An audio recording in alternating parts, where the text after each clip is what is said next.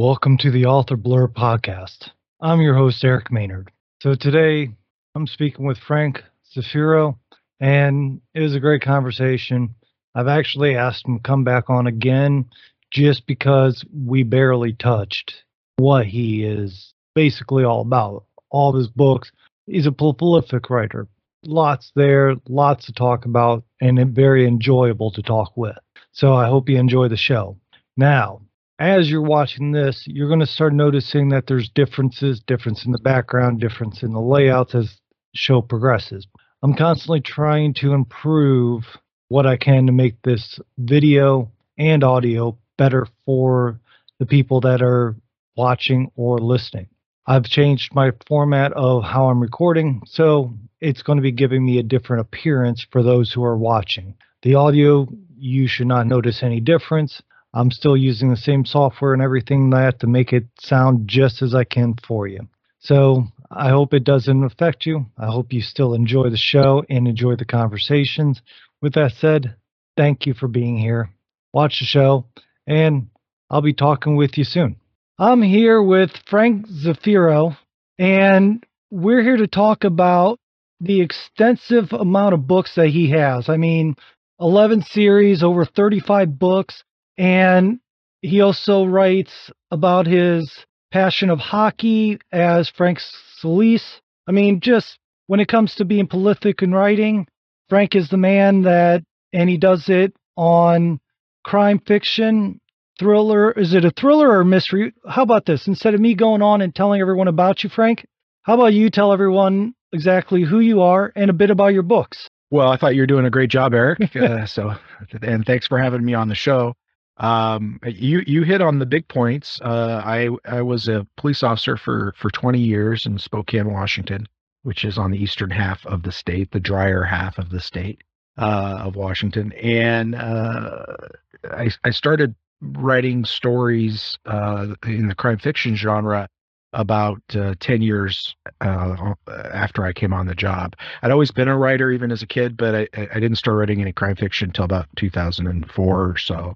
And I came on the job in 1993. And most of what I've written has been crime fiction. And kind of the fun part about it is that I haven't just stayed in the one subgenre that people would probably expect, which is the police procedural. I certainly have played pretty heavily in that sandbox, but I've also written hard-boiled series from the criminal standpoint. I have a series about a couple of assassins and the private investigator series, a couple of those as well. And so really the only major subgenre that I haven't dabbled in has been cozies, and that's just not really in my wheelhouse. So not to disparage cozies at all. One of my very best friends writes a cozy series. But you know what you can do and you know what you can't do. Trust me, I understand that very much. Just like my ability of romance is the right romance is just miles away from my grasp. And I've tried fantasy and sci-fi, and that came out to be complete junk. So I stick with the crime side of thrillers is what I stick to. And yeah, you stick with what you know and what you're good at and what you enjoy. So let me ask this. Let's start with the procedural series. With those there, like you said, you were an officer for 20 years. I believe I read you retired as a captain in the force. How much of that do you bring in? Because I've listened to your podcasts, and I believe it's Wrong Crime, Right Time. Am I saying that right?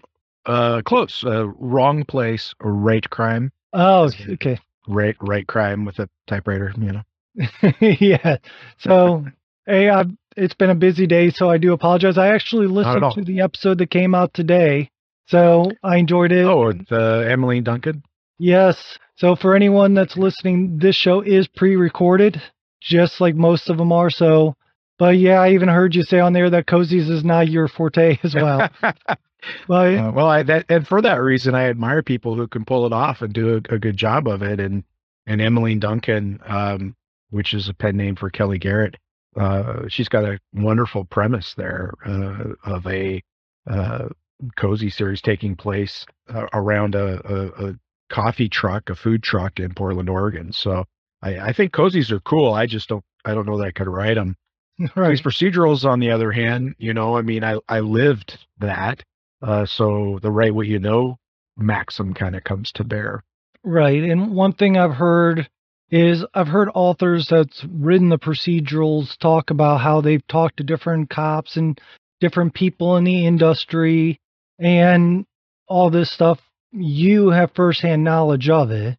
How often do you read a book or something like that and you realize it's not factual of what they call themselves procedurals, but it just seems they're making it up as they go? Because I imagine you're bringing actual experience into your books, and I heard you said that that does get frustrating to you. It can. So just any expert in a field, when they see their field portrayed in film or TV or in books, it's pretty easy to nitpick. I mean, and it's no real fault of the authors because often they're portraying a stereotype or a trope that they've seen elsewhere pretty commonly, and just because it's not accurate, doesn't probably won't, it'll probably get past the reader. That most readers might not pick up on it as well. But there is a certain level of authenticity that comes with law enforcement professionals, whether they were, officers or if they worked in a civilian role as a dispatcher or something along those lines, writing procedurals, much like a lawyer writing a law book or somebody who's in the medical profession writing a medical thriller. You just bring authenticity to it by default. Right.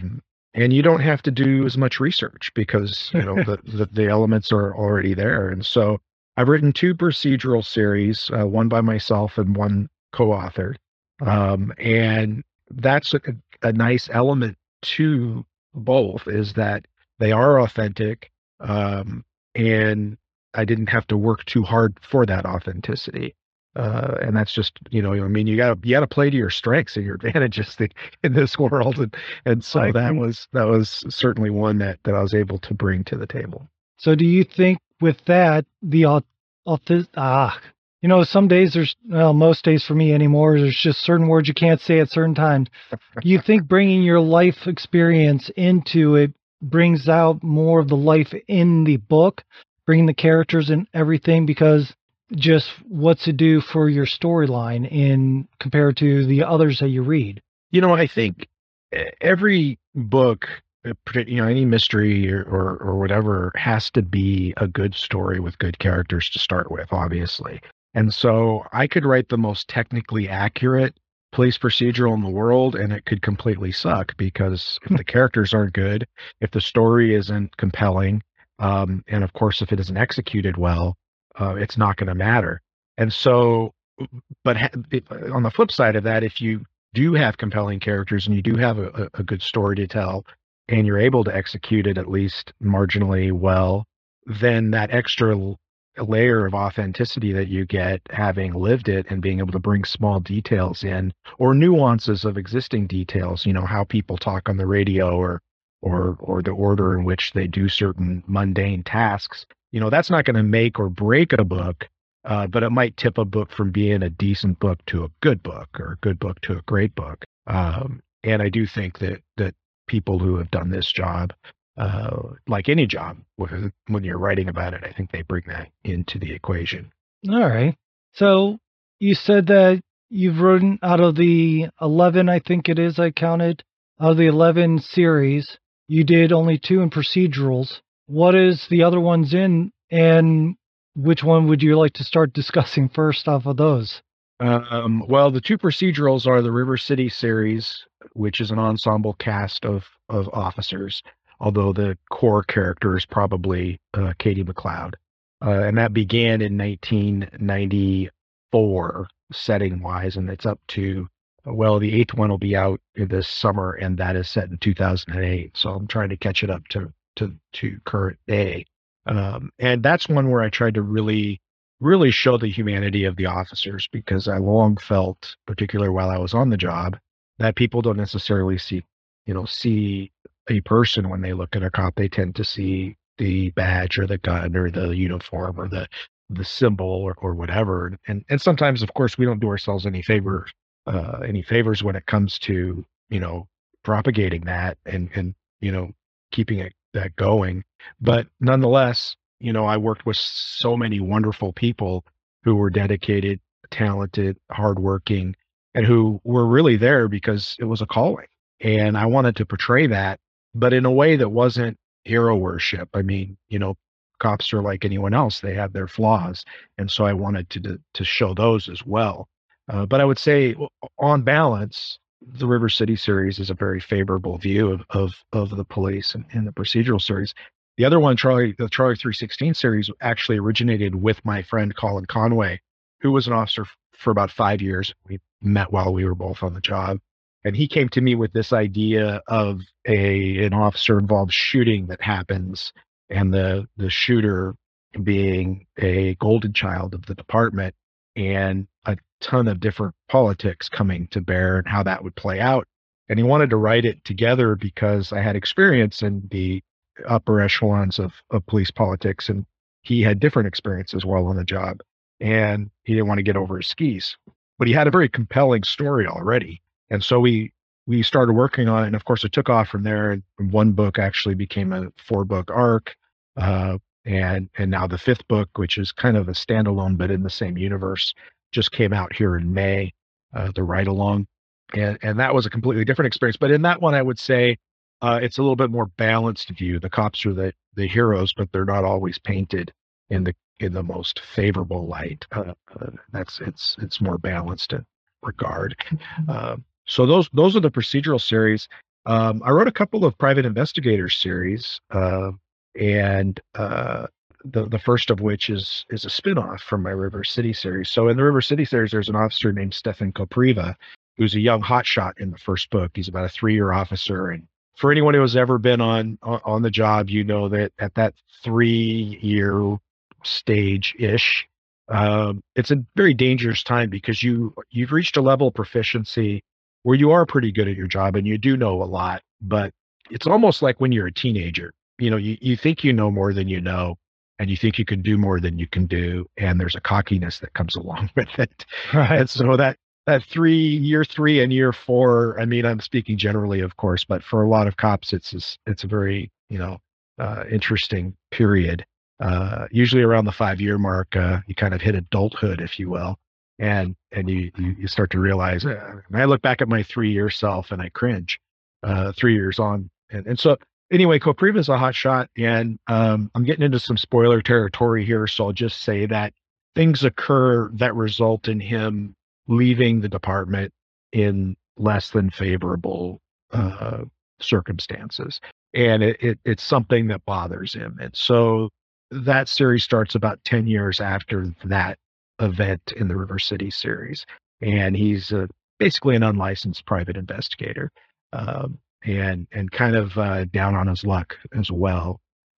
So there's 3 books in that series. The 4th one will be out this year. The other private investigator series is complete other end of the spectrum. It's a retired officer who had kind of a mediocre career. His name's Jack McCrae, and he goes by Mac. And he worked property crimes as a detective, which isn't glamorous. It's kind of the steady Eddie sort of detective job. It's what I did as a detective for the most part. The only time I did any kind of major crimes work was when it spilled over, from major crimes. And Mac is, he retires at 57, I think, and he's got no mark on the world, no parents, no siblings, never married. And he's kind of facing this existential crisis of, was I even here? And so, there's 2 books in that series now. The second one's coming out in June, and both of them have to do with obviously a mystery that he ends up working on again as an unlicensed PI, but also kind of him facing those existential elements. And so I've never been a private investigator, but I don't imagine it's wildly different than being an investigator while on the job. Just different considerations and different resources. I understand. And then I'm trying to go through the list. And then you also have Sandy Banks Thrillers as well, which is a 2-book series. That's a that's a will be a 3 book series. Pardon me. Will be a 3 book series. The second one will be out late this year. That was an interesting one. I'll tell you the backstory for that. It's a short story. I was working graveyard patrol, and I think I was a lieutenant at the time, and I was walking through where the sergeant's offices are there for right next to the patrol grave roll call room there. And I ran into a guy who was a sergeant at the time. Steve Wool was his name, and we were pretty decent friends. I considered him a good friend. And he was shaking his head, and he was just frustrated. And I was like, Steve, what's up? And he's like, oh, I just got a call, on my voicemail from prosecutor, and long story short, they had let a guy go that they had caught as a child molester, and there were some technicalities, and they basically he didn't do any time, or he got a very small sentence or some very dissatisfying result. I don't even remember what it was at the moment, but I remember with Steve was so frustrated. And in a burst of frustration, he said, I'll tell you what, when I retire, I'm going to get, you know, my buddy Brent and you and a bunch of other guys, and we're just going to go around and find these guys that slip through the cracks, these obviously guilty guys, and just beat the hell out of them so they get a little justice. And we kind of laughed because obviously we would never do that. Right. But it's a frustration everybody feels, cops and civilians, when you see somebody obviously guilty get away with something.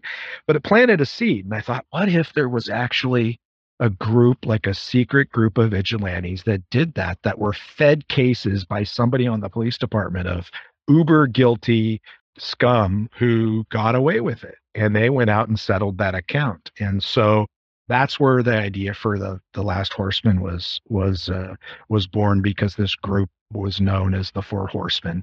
And when the book starts, there's only two of them left, and one of them decides he's out. That leaves Sandy as the last horseman. Everything starts crumbling, and it's a pretty action-filled series of events from there. But that was just born out of a very real frustration that people in the profession and outside the profession surely feel.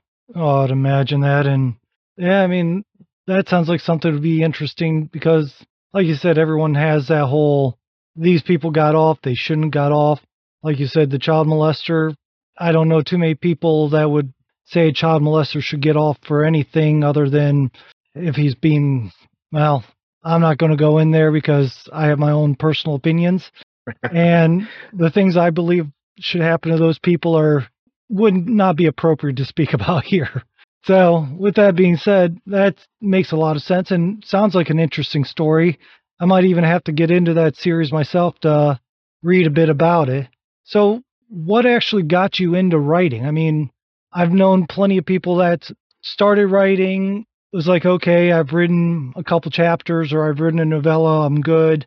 You went out with, like I said at the beginning of the show, over 35 books. That's not just a interest in writing, that is a obsession, I would almost say. That's not a bad way to put it. I think I've always considered myself a writer. It's how I always identified myself since I was maybe 10 years old or so. I was always a voracious reader, as most writers are. I grew up on fantasy and science fiction. I was pretty thrilled when I was about 13, 14 years old when I wrote a fan letter to Piers Anthony, the science fiction and fantasy author. And unlike a couple other authors who I think I got a letter back from their secretary, I got a real letter back from Piers Anthony on a couple of different occasions. This would have been in the late 80s, early 80s rather. And it was just on a 3x5 card turned into a postcard with an address on one side and a typed message on the whole back of the other side with strikeouts and misspellings. And it was obviously cranked it out pretty quick, but it was very personalized. It was like, that told me, you matter as a reader to me, the writer, and it really stuck with me. And so I always wanted to write. I worked on it, throughout my teenage years and my 20s. But you don't just say, "Hey, I'm a writer." Somebody starts sending me checks. I mean, there's a journey there, and Right. and of course that journey, in my case, took me into the military and then into the police department. And while I did a lot of writing along the way, I did have about an 8-year hiatus from fiction while I was going back to school full time.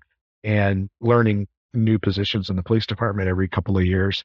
But even then, I was writing a lot. I mean, when you get a degree in history, you write a ton of papers, Hmm. and of course, the law enforcement profession has a lot of writing in it. That people might not think of it that way, but there is.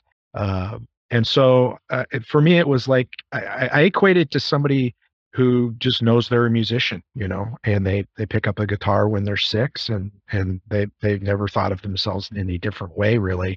Um, I mean, I know it sounds a little pretentious, but that's just, always how I felt.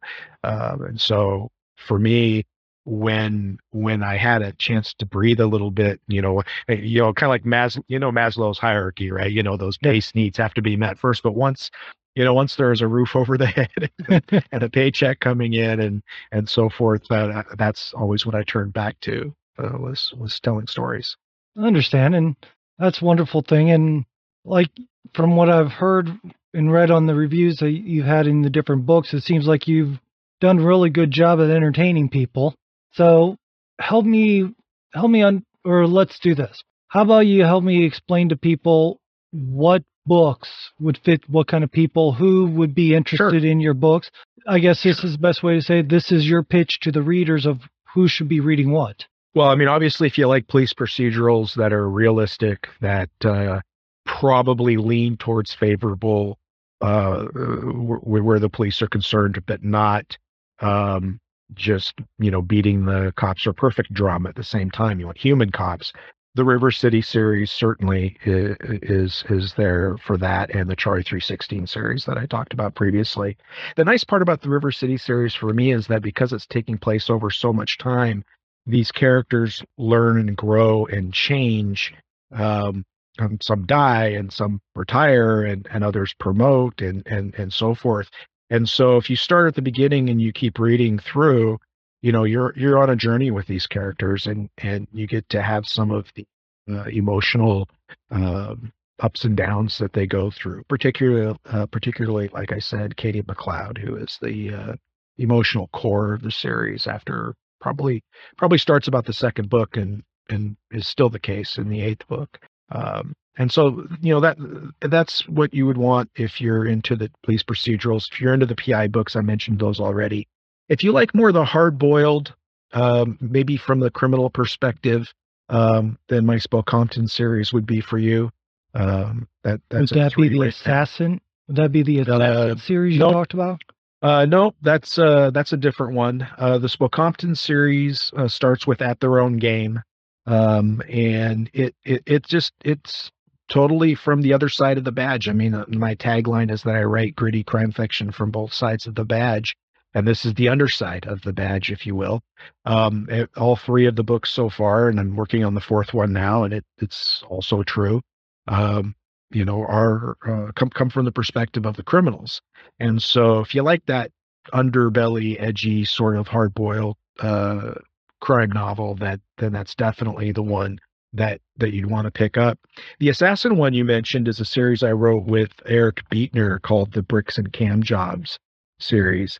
The first one is called The Backlist, and that was really cool because it's about a couple of different characters. I wrote one, Paula Bricky, aka Bricks, and rather Eric wrote the other, Cameron, and they're both buttonmen for the mafia, but the mafia is downsizing. Times are tough, and so as part of their downsizing efforts, they decide they're not going to keep their staff, if you will.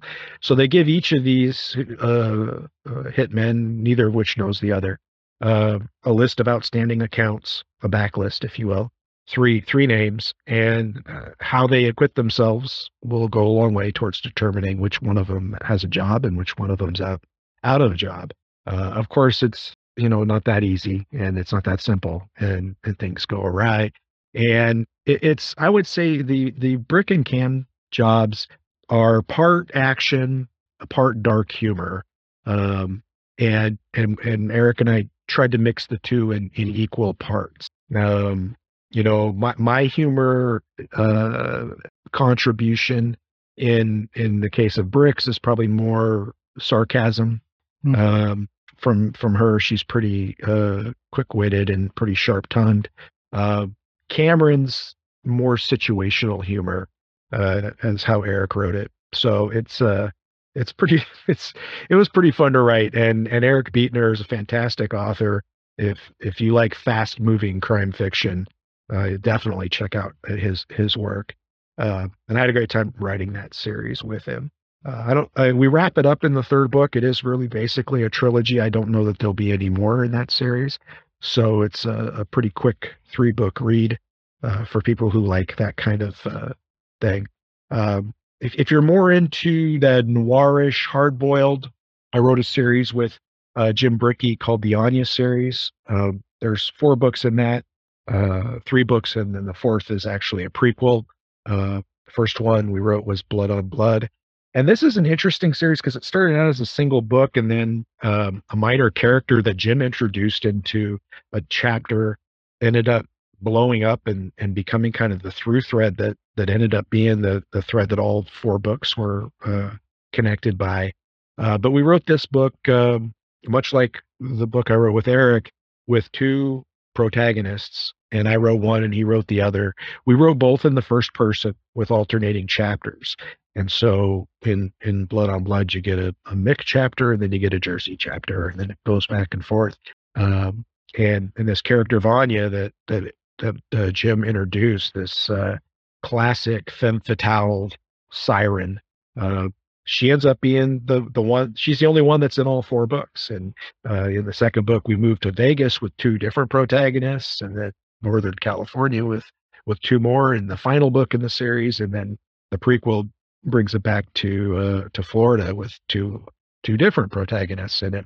But Anya's in all of them, and it's a pretty dark, very noir, very very hard boiled sort of series, and it's a lot of fun. And Jim and I argue about the best order to read them in. He contends that you should read Harbinger, the prequel, first, and then read the series. I vehemently disagree. I think the twists and turns of the prequel have a lot more impact if you've read the first 3 books first, and then read the prequel, which is an origin story. We disagree on that. And the thing is we're both right. It's just a different experience, whichever way you decide to go. Understand. So with that being said, I don't want to hold you up for too long. So I'm going to thank you for being here. I do appreciate you being on. People's going to want to find you other than just listening to you here. Where do you suggest people go find you? I have a profile of you set up on authorblurb.com with the links you've given me. They can also find the podcast on your homepage or your webpage if they want to listen to more of your conversations there. But where do you suggest people find you? I do think the easiest place is my website, frankzafiro.com. It's also helpful if whatever platform you use, if you're on Amazon, if you utilize BookBub or Goodreads, to follow me on those platforms, Facebook and Twitter and Instagram. Pretty easy to find on all those locations. I also have a newsletter that I keep people up to date on new events, and sometimes ask the newsletter subscribers for a little bit of help when it comes to picking a cover or other developmental things that pop up occasionally, but mostly it's a way just to kind of keep in touch with readers and let them know something new's coming out. I have a pretty full release calendar this year, so any of those locations you'd be able to pick up the information when a new book is coming. Well, that sounds good. And like I said, I do appreciate you being here. I've enjoyed our conversation. What I'm going to do is I'm going to end the recording, so that's the end of the conversation everyone else is going to hear us talk about. But if you can hold on, you and I could talk a little bit more afterwards. All right. I can do that. Thanks for having me on. I really appreciate it. Thank you. So that was my conversation with Frank. Like I said, I hope you enjoy it. I hope you had fun in it as much as I did. Frank also goes by Frank Scalia, as you might have heard, who writes about hockey. So Frank is a very interesting man. I hope you go find his books, purchase them, go to his website, learn more about him. So with that being said, if you feel inclined, I hope you go to authorblurb.com, where you can find more information about Frank on the website under the profile for the guest list that I have there.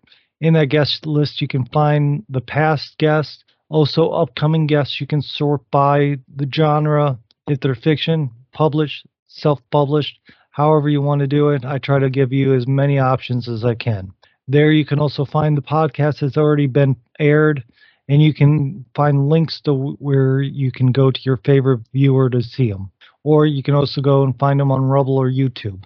I try to be as many places as I can so you can enjoy the show as much as you can. While you're at the website, there's also a link there for showing support. Support can come in many ways: giving me a 5-star rating, giving me a thumbs up on the video, telling people that you like the show. You can also do what's called buy a cup of coffee, where you give a few dollars, nothing more, and it's well appreciated. You can donate in crypto. Or right now, I also have a link to my author page where you can go and purchase my books. That will also help me too, and you get something out of it. I'm working on setting up a Patreon page as well, so I can offer you more stuff to make you happy. Like I always try to say, it's all about you, the readers, connecting with the authors and making it a wonderful show. So thank you, and I hope you have a good day.